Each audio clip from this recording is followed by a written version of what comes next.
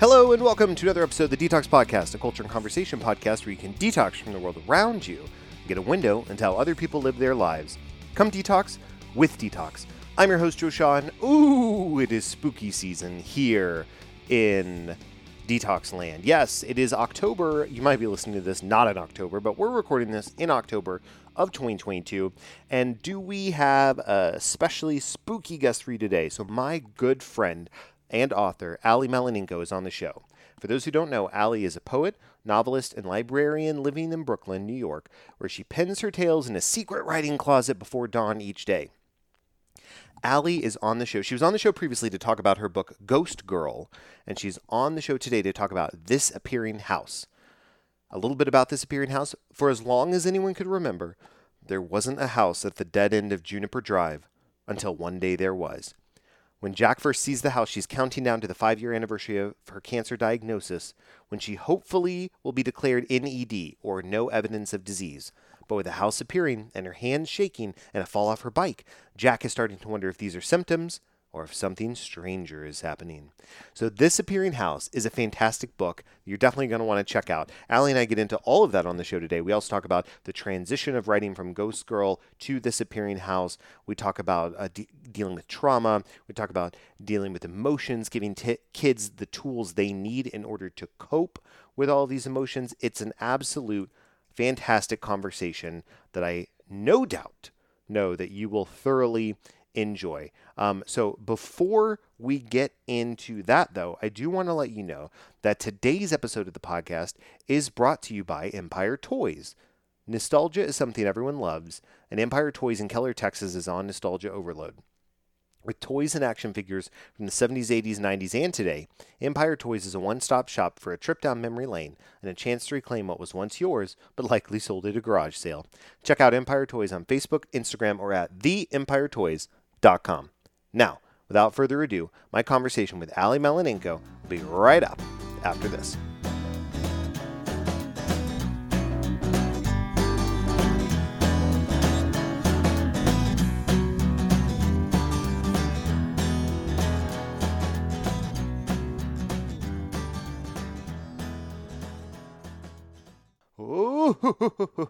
Welcome to the Detox Podcast. Yes, it is October. It is spooky season. If you're listening to this, you're like, what did I just sign up for? Well, get ready. I am back. Joe Shaw, your host, in case you thought I've been possessed. No, I have full control of my faculties, and I'm here with my dear friend, Ali Malinenko. Ali, how are you doing today? I'm good. I'm super excited to be here, Joe. Spooky season. It is. I mean, I probably yelled into my mic just then, but and we were talking a little bit before the show started, just about spooky season and how fun it is and it's the best time of the year and all that good stuff. And I was thinking about Halloween, and I was thinking about how as a kid I always enjoyed Halloween.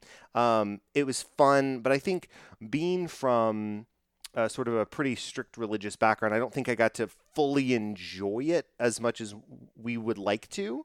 And so as I got older, I think that's probably a little bit of why I threw myself into theater, did undergrad. I did a makeup project where I was Frankenstein's monster. It was delightful. It was wonderful. So the older I get, the more I love Halloween even more. And so I think now it has become my favorite holiday, my favorite time of the year. So I was like, let's have some good guests on to talk about some fun, spooky things and really get us in the spirit. So for those who are listening, they're like, where are we? Yes, this is a Halloween-centric series of episodes coming up for the month of October. And for those who may be new, here at the Detox Podcast, I do like to ask people to detox, quote unquote detox from the world around them, get a window into how other people live their lives. So we're going to have some fun today. But Ali, I do want to ask you at the start of the episode, what are you currently detoxing from? Oh, that's great. So I think right now I am in a place with my relationship to the publishing industry where I am I've got a little mantra about it, but I'm actively understanding that the only thing I have control over is the writing, and everything else I have to just let go. Publishing will do what publishing is going to do. Mm-hmm. It will take as long as it's going to take. and that is fine. It's not going anywhere. This is my editor always reminds me, like, publishing isn't going anywhere, Allie. Take your time. So that's what I am.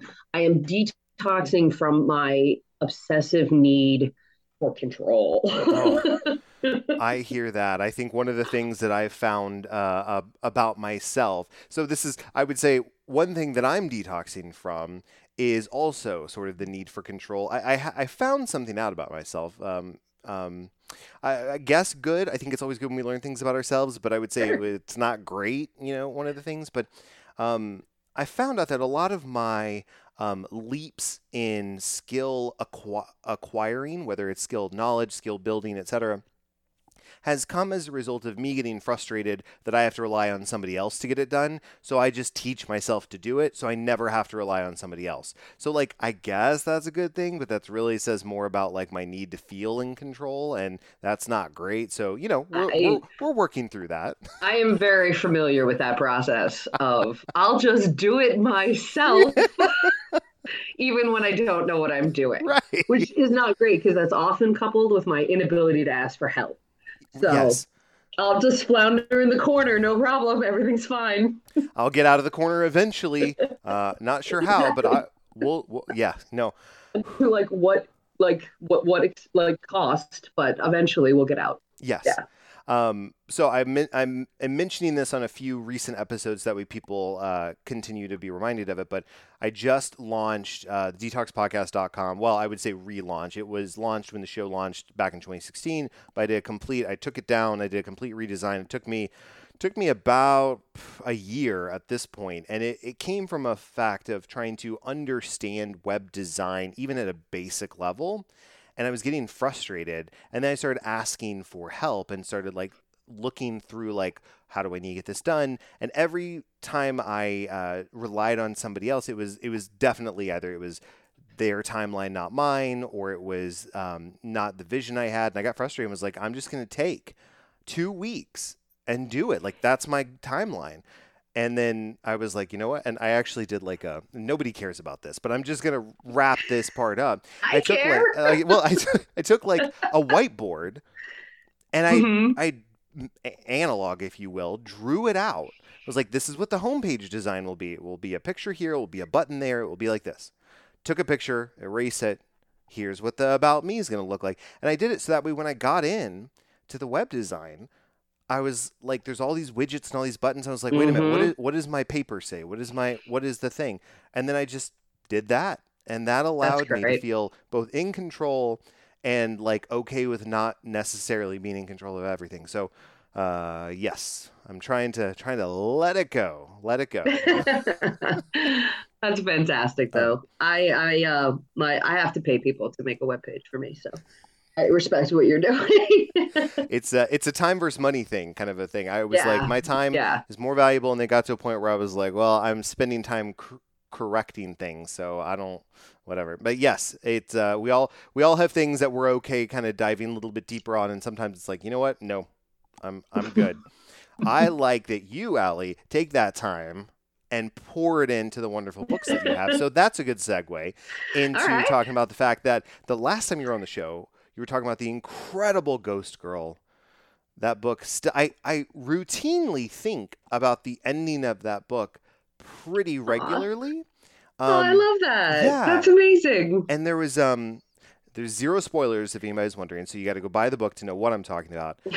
But there's moments in like I even see some of those elements in things like Lock and Key, in things like Riverdale a little bit, where I see some of the themes, and it just makes me go, I really wish I was rereading Ghost Girl right now. I should probably go back and read it. And not to say that that stuff doesn't, those shows don't have merit, but it does make me think about the plotting and the plotting and the antagonist and all those characters. So that was fantastic. We talked about Ghost Girl. You just released Disappearing House though. So talk to me about I would say let's do this for the listeners. Let's do a little bit of a description about this appearing house, if you will, and then I want to get into what the process was like for you to transition from Ghost Girl into the mindset to writing this appearing house.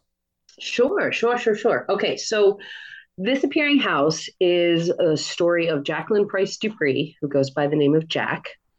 When we meet Jack, she's 12. She is on the cusp of a 5-year anniversary of a cancer diagnosis. That is not a spoiler, it's on the jacket. And she's got some anxiety about that. She's feeling some feelings that she's not really sure how to work through. And then she starts having some episodes that she feels like maybe are symptomatic of the cancer having. So she's had a fall from her bike. She's got some trembling hands.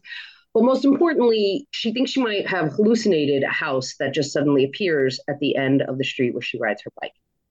So she recruits her best friend Hazel to come down and make sure that he can see it too, which he can, which brings her some comfort. And then some neighborhood kids show up and they dare them to go into the house, which they do. And once they get inside the house, they discover that they cannot leave. The door that should lead out just leads back into the same room again. And there are little clues scattered about that make Jack start to think that the house might specifically be for her. And then it's basically a haunted house story where they go room from room, terrible things happen, scary stuff goes down. And the overarching message, I guess, of the story is that the only way out is through. So they have to get through the house in order to figure out what it's for. Chills when you're talking about it. Chills. I think I would say this, and then I want to talk about the transition part in a moment. But I want to say one thing that I think is fascinating for, I would say, us as humans when we're talking about all of the different types of spooky, I'm using air quotes here, right? But spooky stories that we consume. There's like monster stories, there's slasher stories, there's all kinds of different elements.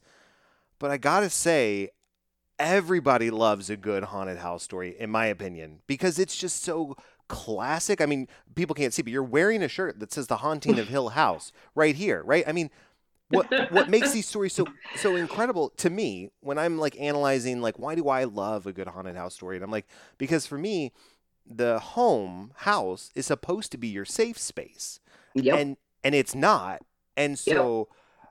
So it's like flipped upside down, and now you gotta, like, how do you figure out what is safe and what's not in this place that has been created for you or for someone as a safe space? So I love that. Well, I think the thing about homes, and I say this as someone who has an intense fear of home invasion. It's probably like my biggest fear. I've never, thank God, thank the Lord, Yep. I have never dealt with a home invasion, but I do absolutely have a fear of home invasions. Even down to like the weird ones you see on YouTube videos where someone's like secretly living inside someone else's house, like hiding out in their Oh cabinets my and gosh, like stuff. that reminds me of a different movie that I was about to say that I can't spoil, so I won't. But yes, I thought it. Oh, okay. I'm gonna So footnote that. the whole thing is that, like, so I think the reason that haunted houses in general are so appealing is exactly what you said. We have this weird, almost like innocent and kind of foolish idea that because we lock a window or a front door that we are somehow safe. Right. And a home invasion or a haunted house reminds you that you are not. Yep. And I think that that's just deeply unsettling for humans to think that this place that is supposed to belong to them, that they're supposed to be just for them, could be inhabited by anything from another person who wishes them harm to like a ghost or a monster. And I also, the part of the reason I think haunted houses stories typically, the house usually is supposed to represent mental health issues. That's usually how it goes. Like that's the classic take on the haunting of Hill House, for Right. instance. Um, so it's supposed to represent a haunted mind. So when I decided to do this, I thought specifically about if the idea of the house as a structure represented a haunted body, and what Jack has experienced in her past and how she needs to come to terms with trauma that she's been through. I don't call this, I mean, lots of people do, and it's totally fine. But for me, I don't consider this a cancer book. Cancer is mentioned exactly. I think it says it. The word is once in the text, Yeah. once or twice. For me, this book is about trauma. It's about the elasticity of trauma. It's Mhm. about how we learn and relearn over and over again how to deal with traumatic events that have taken place in our life. And my hope is that for kids who need that story, they will find it here. Um, I know that kids have been through a lot in the last few years, Yeah. to say the least. Yeah. So I hope that kids that are looking for that will find it here. And I also hope that kids who just want a good spooky story will also find that. I mean, that was my goal when I wrote it. I I love that. One thing that you said that I want to circle back on because it was incredible was you talked about the I'm paraphrasing a bit, but sort of like um, processing and working through the trauma, and then almost the revisiting it's basically it's the going through it, learning lessons. When you're revisiting it, now you're revisiting it with those lessons learned. So you're like so yes, while it is triggering coming through these different situations, you are now coming into it as a person with extra skills and extra tools at your disposal to process things a little bit differently, which will then theoretically aid you on your journey. And I think that's something that I'm even learning about myself, and I'm seeing it in kids and in other people as well. Is the trying to learn these coping skills, or not even just coping, but processing skills to be able to go through something. And then when you revisit it, go back, being able to go through something new or something similar with different skill sets, as opposed to ignoring it, pushing it down, quote unquote, getting over it, because the best way to process it is through it. So I really like what you said Yeah. there.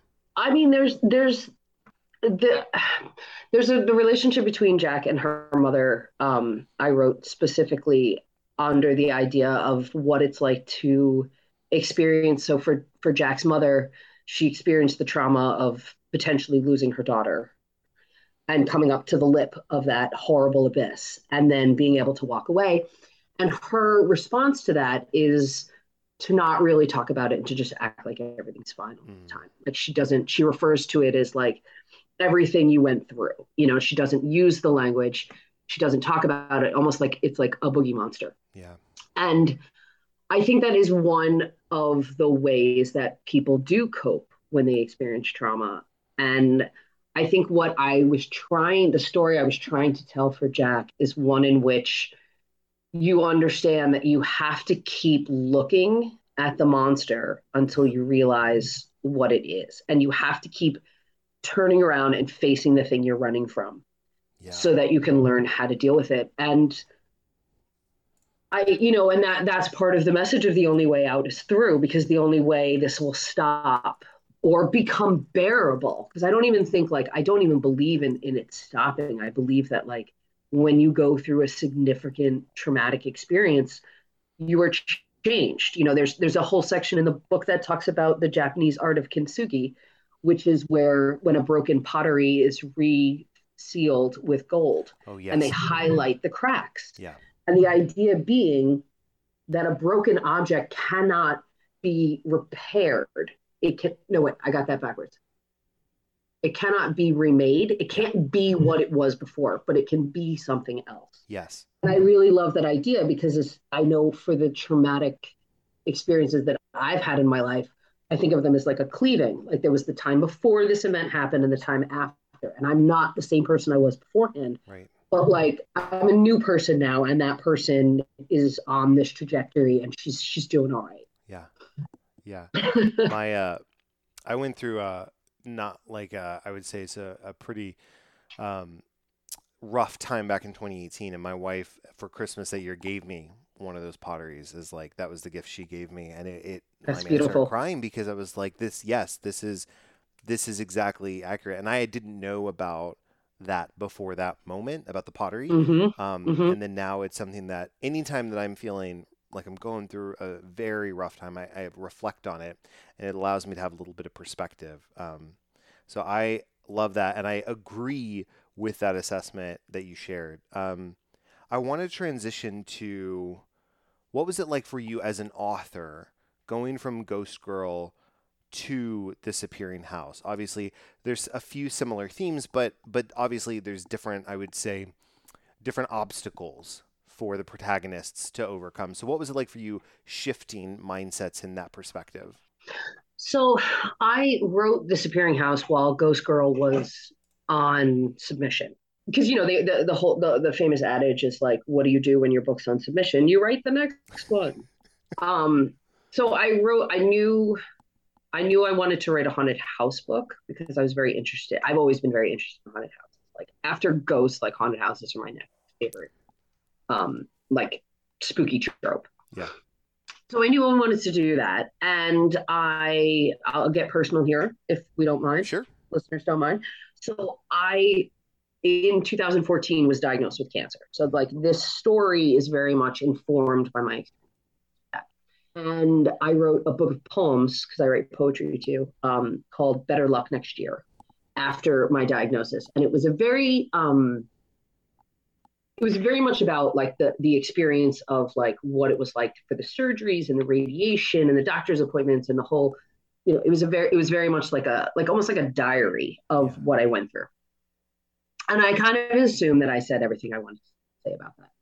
And then after finishing, like I said, I finished Ghost Girl. It was out on sub. I knew I wanted to write a haunted house story. I started kind of having some moments where I was having, I guess I wouldn't call them, they weren't scares, but like, a test would come back questionable and like, it was all getting brought back up to the surface.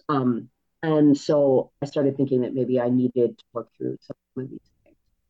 So I decided that, if I go with a story about a haunted house and I take the house as the idea of like an ill body instead of an ill mind, like I can marry it to the things I want to talk about in trauma. And so I did. But I also, and I cannot stress this enough, this was never supposed to be a book. I didn't intend for it to ever be that. It was going to be an experiment. It was going to be a computer file. It was going to be me working through my things. Yeah. And I do that through my writing. And then, so I wrote the whole story and I was pleased with it. I'm not going to I was happy with it. I liked where the trajectory of the story. And I mentioned to my friend Amber, who was like, she's one of my beta readers and she reads everything that I write. And she's like, just send it to me. Let me read it. And I was like, Amber, it's not to be a thing. It's just, it's too personal. It's too alley. It's too much. Like, it's just too much. Yeah. And she was like, just let me read it. So I was like, okay. And so her response was, we share an agent. She was like, you need to send this to our agent. Like, you need to, because this is more than your story. And I was like, it feels like it's really just kind of my story. I don't know about that. So I sent it to my agent and my agent loved it and had very minimal edits. Wow.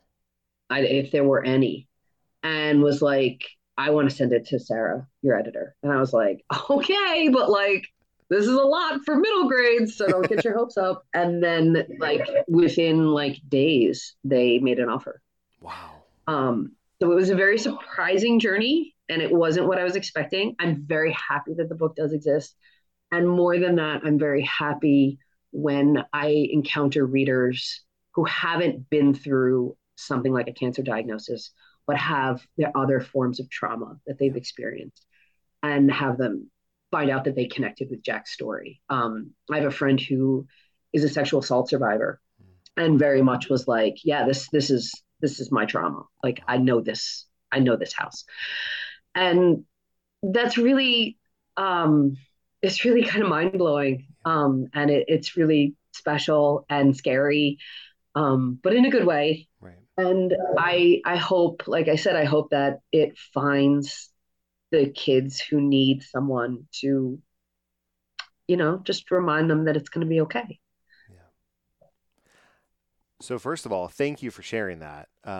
It means a lot that you were able to share it with me and with the listeners and everyone. And I like being able to know the soul of the book in that regard, and I think people will get an additional value out of it, even more than they already will, knowing the what went into it. So I really really like that. And what Allie, what I love about your writing is I feel so. I've got two kids. For those who don't know, two young kids, and um, my daughter is already a very voracious reader. She's read the entire Magic Treehouse over the summer and was like, "I need more books." And we're like, "Okay, well, you're in second grade. I don't know." So I know.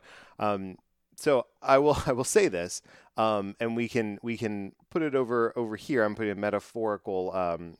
Pointing off screen. Harry Potter, take J.K. Rowling. Yeah, it is what it is. I'm not going to address that. We're putting her over here. But Harry Potter itself has a lot of wonder and a lot of interesting nuances and challenges from a writing perspective.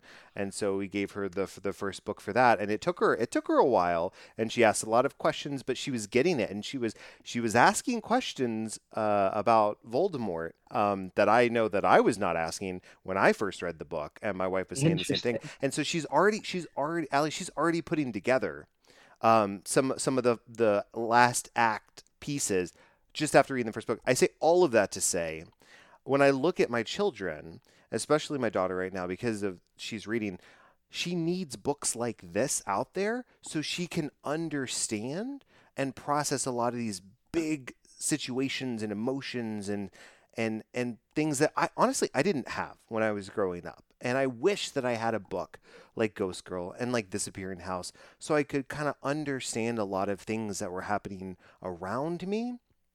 And and not that I didn't love all of the sports books that I read, like they were great fun.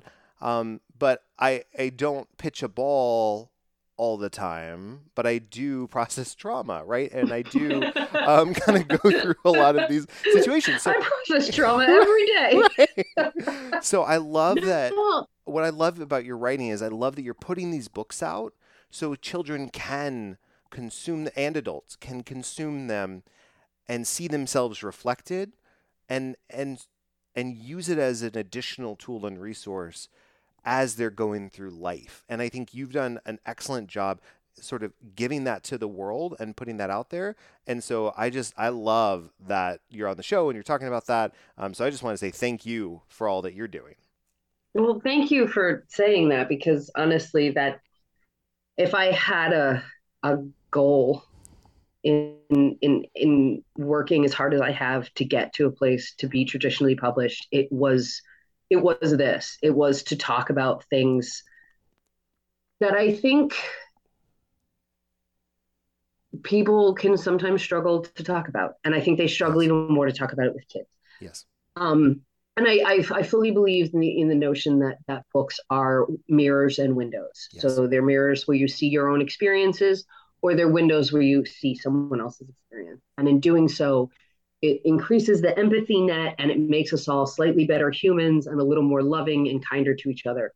I believe that fully. But I also believe that we're not always great with trusting kids and believing their emotions. One of the things I've talked a lot about with Disappearing House is that Jack is angry and she's very vocal about her anger.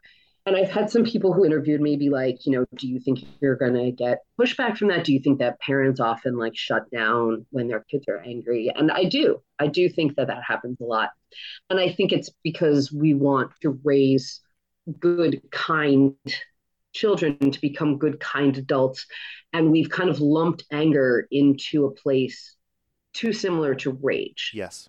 Which is a relatively useless emotion, right, and a dangerous emotion. But anger can be extremely productive. Yep. If you look at someone who was angry about the 2016 election, who then went and spent all of their energy and their time making sure that like the people that they believed in got elected in the next round of elections, like they use their anger for good. Right. And they use their anger to enact change around them. And I think that that's important. And I think we shut down kids' anger, we're kind of implying that they don't have the full range of human emotion, which yes, they do. They just don't have as much language as we do as adults. Yep. And I think sometimes we, parents and teachers and librarians and caregivers and anyone who works with children, sometimes forgets that. And I always try to keep that in the forefront of my mind when I'm writing, is that a kid feels everything I felt, because I felt everything as a kid. And I'm very, very, very still connected to who I was as a 12-year-old. And I felt everything that I feel now. And I just didn't always have the language to talk about it. Um, so I think, when you present a kid with a book that deals with hard subjects, and I think horror especially is very adept at talking about hard things, because you trench it in such like an adventure story. Because I mean, let's be honest, the person you're always going to root for the most is the person in the horror story. You Yeah. want them to make it through. Their stakes are much higher than anyone else's. Yep. So I think that, horror is uniquely good at shining a light into some of the spaces that maybe make adults uncomfortable and that maybe kids still need access to. And that is all I ever want to do with the stories that I tell. I want to make sure that the kids who read them feel like, I guess, validated, Yeah. and that their feelings are respected. Because that's how I felt as a kid. I really, when I was younger, I read Madeline A Wrinkle in Time, and the main character Meg, there's that famous line in there that Mrs. Whatsit says, which is, "Stay angry, Meg. You'll need all your anger now in order to defeat the big bad guy." And I remember reading that and thinking, like, but like, anger is supposed to be bad.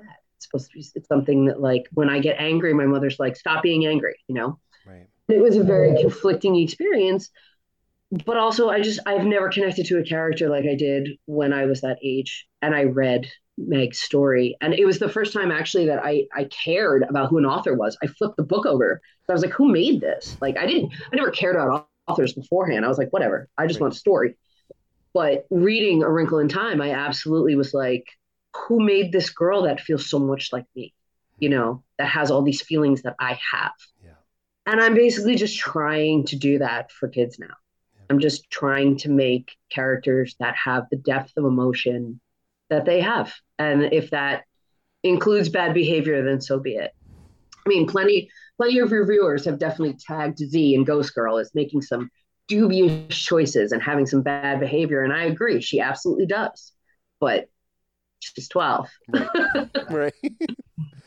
I think so. It's good lessons, right? It's good. It's a good reminder for the adults, and it's a great lesson for the kids about processing emotions. To your point, I think in a rush to, what am I trying to say? We lump and squash emotions. Yes. Is the best way I can say it, because we think like being quiet or not being angry or not talking back or whatever are good things, when in reality they're not. Those traits, the anger specifically, are not bad behaviors. Mm-hmm. It's more understanding the full scope of emotions. And if we can raise children to become adults with a full range of emotions who can process them healthily, that's what we want. Right. We don't want to squash it. Right. Exactly. And that's what I tried to do, especially with Disappearing House, is to talk about complicated feelings that are still valid and real and important, and inherently they're good. They're not bad feelings. Being angry is not a bad thing when the thing you're angry about is justified. Yeah. Like, your anger can be justified. I had a friend of mine, Haley, who blurbed Disappearing House.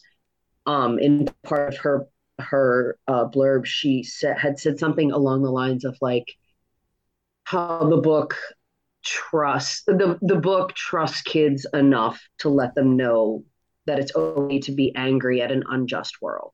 And I was like, if it was anything I was trying to say, it's that, like, the world is unjust and unfair things happen and good people get hurt. Yeah. And it's totally okay to be mad about it because it's unfair. Yep. Absolutely. Absolutely. Well, This is fantastic. I want to say if there's one additional lesson or maybe note that you want readers to get out of the book that we haven't covered, what would that be? I suppose, oh God, I don't know. I mean, I I think I covered it a little bit, but I would say that again, I don't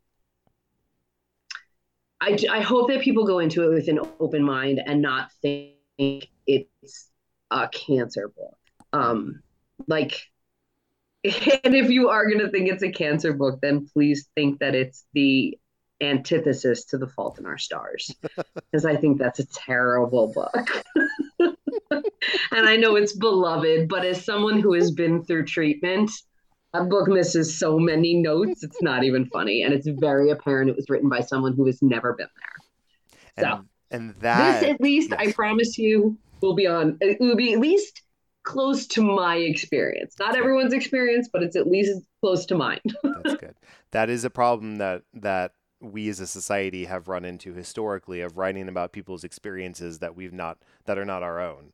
Yes. And And I that's a think, variety of ways, right? yeah, yeah. And I think illness has especially fallen Yeah.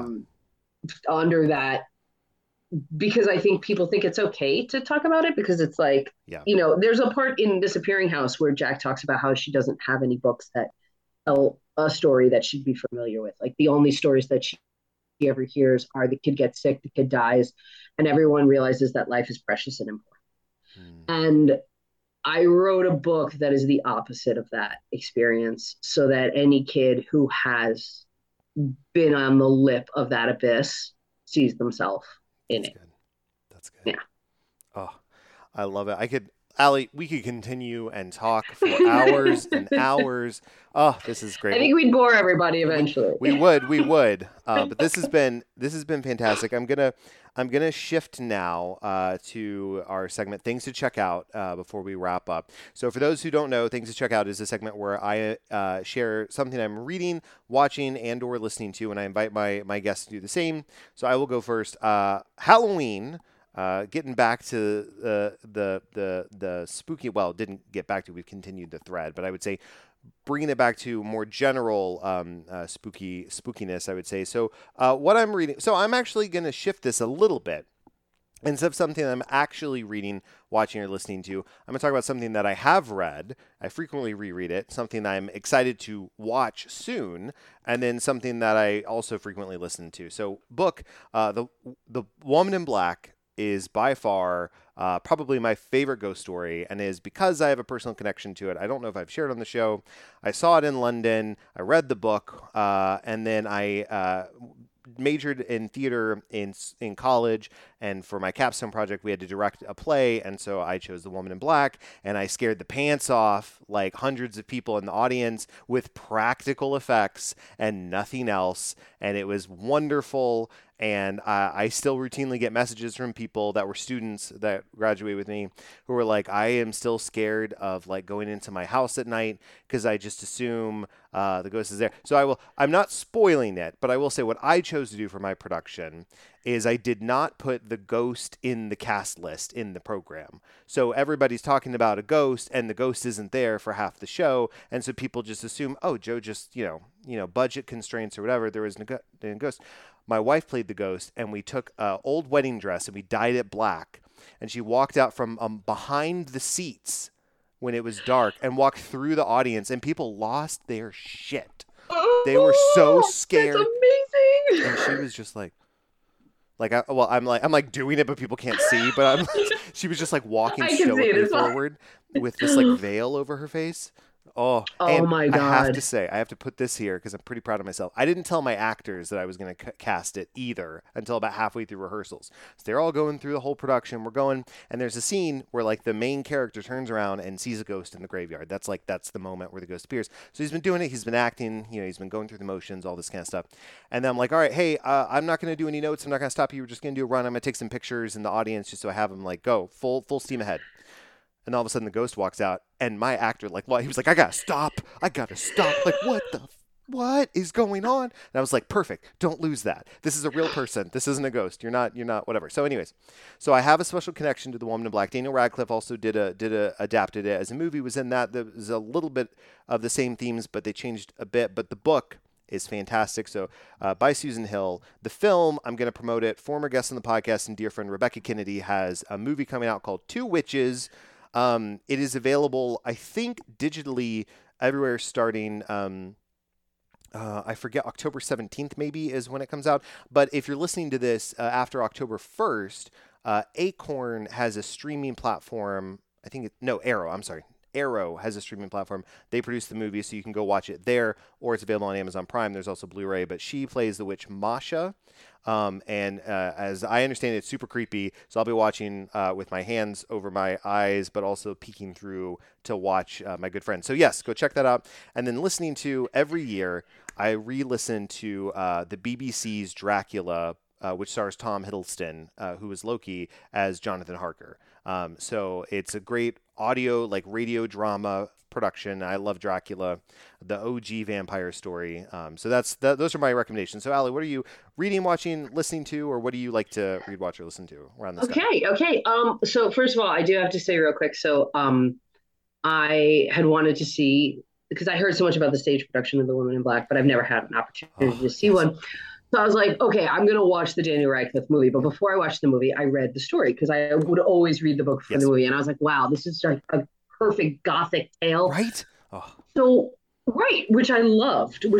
So, but like I did not expect watching, because the Daniel Radcliffe movie also starts out with that same kind of vibe. It's very gothic. It's like a slow build. And then it just turns into jump scare after jump scare after jump scare. And I was not prepared. I was like, that's not in the book. No. But I liked it. I liked it a lot. Okay. So, watching. So I'm not watching it yet, but I will be watching it on October 7th as a, Dyed in the Wool Flana fan. I'll be watching Mike Flanagan's new Midnight Club, which I'm very excited about, especially because topically it deals with kids who are terminal and their attempts they make a pact that one of them will communicate with the others after they're gone. Super excited to see how he handles it. I hope it's good. Yeah. Reading. We did reading, right? Yes. Well, no, we did. We talked about watching film. Yeah. We just did watching. So reading and listening to, what are those reading and listening? Okay. So reading, I definitely want to give a shout out to two of my favorite books that came out this year. One is The Clackety by Laura Senf, which is also a middle grade book. And I feel like is like a sister to Disappearing House in dealing with anxiety and panic attacks. And it's brilliant, and the kind of book I would have devoured as a child. Oh, that's awesome. Also, my friend Allie's book came out. It's called It Looks Like Us, and it is an Antarctica horror. It's a YA. And I have to tell you, there are a lot of amazing horror writers out there that do good body horror, and no one holds a candle to Allie. The things she will do to a body is beyond upsetting. So It Looks Like Us is amazing, and it takes place in Antarctica, so it's got like a very like John Carpenter's The Thing kind of vibe, but like also like a predatory kind of vibe. It's very good. I absolutely loved it. It just came out. And listening, I have to give a shout out to one of my favorite podcasts, which is Talking Scared, hosted by Neil McRobert, and this is a wonderful conversation every week with a horror writer with no spoilers. So like I listen every week and know that the book, I won't get to the book for like 2 months because he basically runs my TBR at this point. But like I know nothing will be spoiled, and he does wonderful interviews, just like really insightful, great guests. It's an absolute delight. I highly recommend. I love it. That's fantastic. Oh, I just pulled up It Looks Like Us, and it looks like a good read. So It's so good. I'm It's so good. It Oh. just came out on Tuesday. Oh. It literally just came out. Yeah. Oh, I might have to. Yeah. I might have to have her on the show after I've read it because this looks like a good treat. Yes, So, you should. Allie is wonderful. Oh. We love her. Wonderful. And she writes such good horror. Like, it's truly, truly good stuff. Oh, I'm excited. Okay. Well, so first of all, what's the best place for people to purchase This Appearing House? Where would you like them to go? You know what? You can purchase This Appearing House at your local bookstore. You can purchase it wherever books are sold. If you want a signed copy, you could purchase copies through Books Wonder and Books Are Magic in New York City. Both of those places have signed copies. If you don't want to get it through there, but you would like a signed copy, you can contact me and I can send you a plate. Lots of ways to do that. And also, I don't know, send you stickers and bookmarks and something. Yeah. And you can contact me through my website or on Twitter or on Instagram. I'm around on the socials, like everyone. Perfect. I love it. Well, speaking of that, if people want to follow you and see what you're up to, what's the best way for them to do that? So I'm on both Instagram and Twitter. It's just at Allie Malinenko, because I'm basic like that. And I have my website is alliemalinenko.com. So yeah, all of those places. Links to that as well. Well, this is absolutely fantastic. And I will say, I'm not going to release anything yet on this episode because more details to come. But I would just say, look for some fun, potential opportunity for listeners of the podcast coming this month in Halloween. So watch the socials, listen to the episode, all the things. It'll be a spooky. Joe's got surprises. Yep. All right. Well, Allie, this has been an absolute delight. Thank you so much for coming on again. I can't wait to have you back on, not just for the next stuff you're going to write, but also just in general to talk about all kinds of good stuff. I love it. I would love to. Anytime. You let me know. Thank you so much. Of course, absolutely. And listeners, you've been detoxing with Detox. Now go and make a more inclusive world. If you know of an interesting person or story that needs to be told, please reach out to me at detoxpodcast@gmail.com. That's DTALKSpodcast@gmail.com. You can also reach out via Facebook, Twitter, or Instagram at Detox Podcast or visit detoxpodcast.com. Also, be sure to leave us a 5-star rating on iTunes if you like the show. It only takes a few seconds and it really helps us out. Link is in the show notes. Finally, thanks for listening. Please come back next week when we'll have another interesting conversation. And special thanks to my producers Ben Lawant and Galan Aldacco. Without your help and support, this show wouldn't be possible. Thanks so much, guys. Detox is a production of Vocal. For more information and more programming, please visit vocalnow.com. That's VOKAL now.com.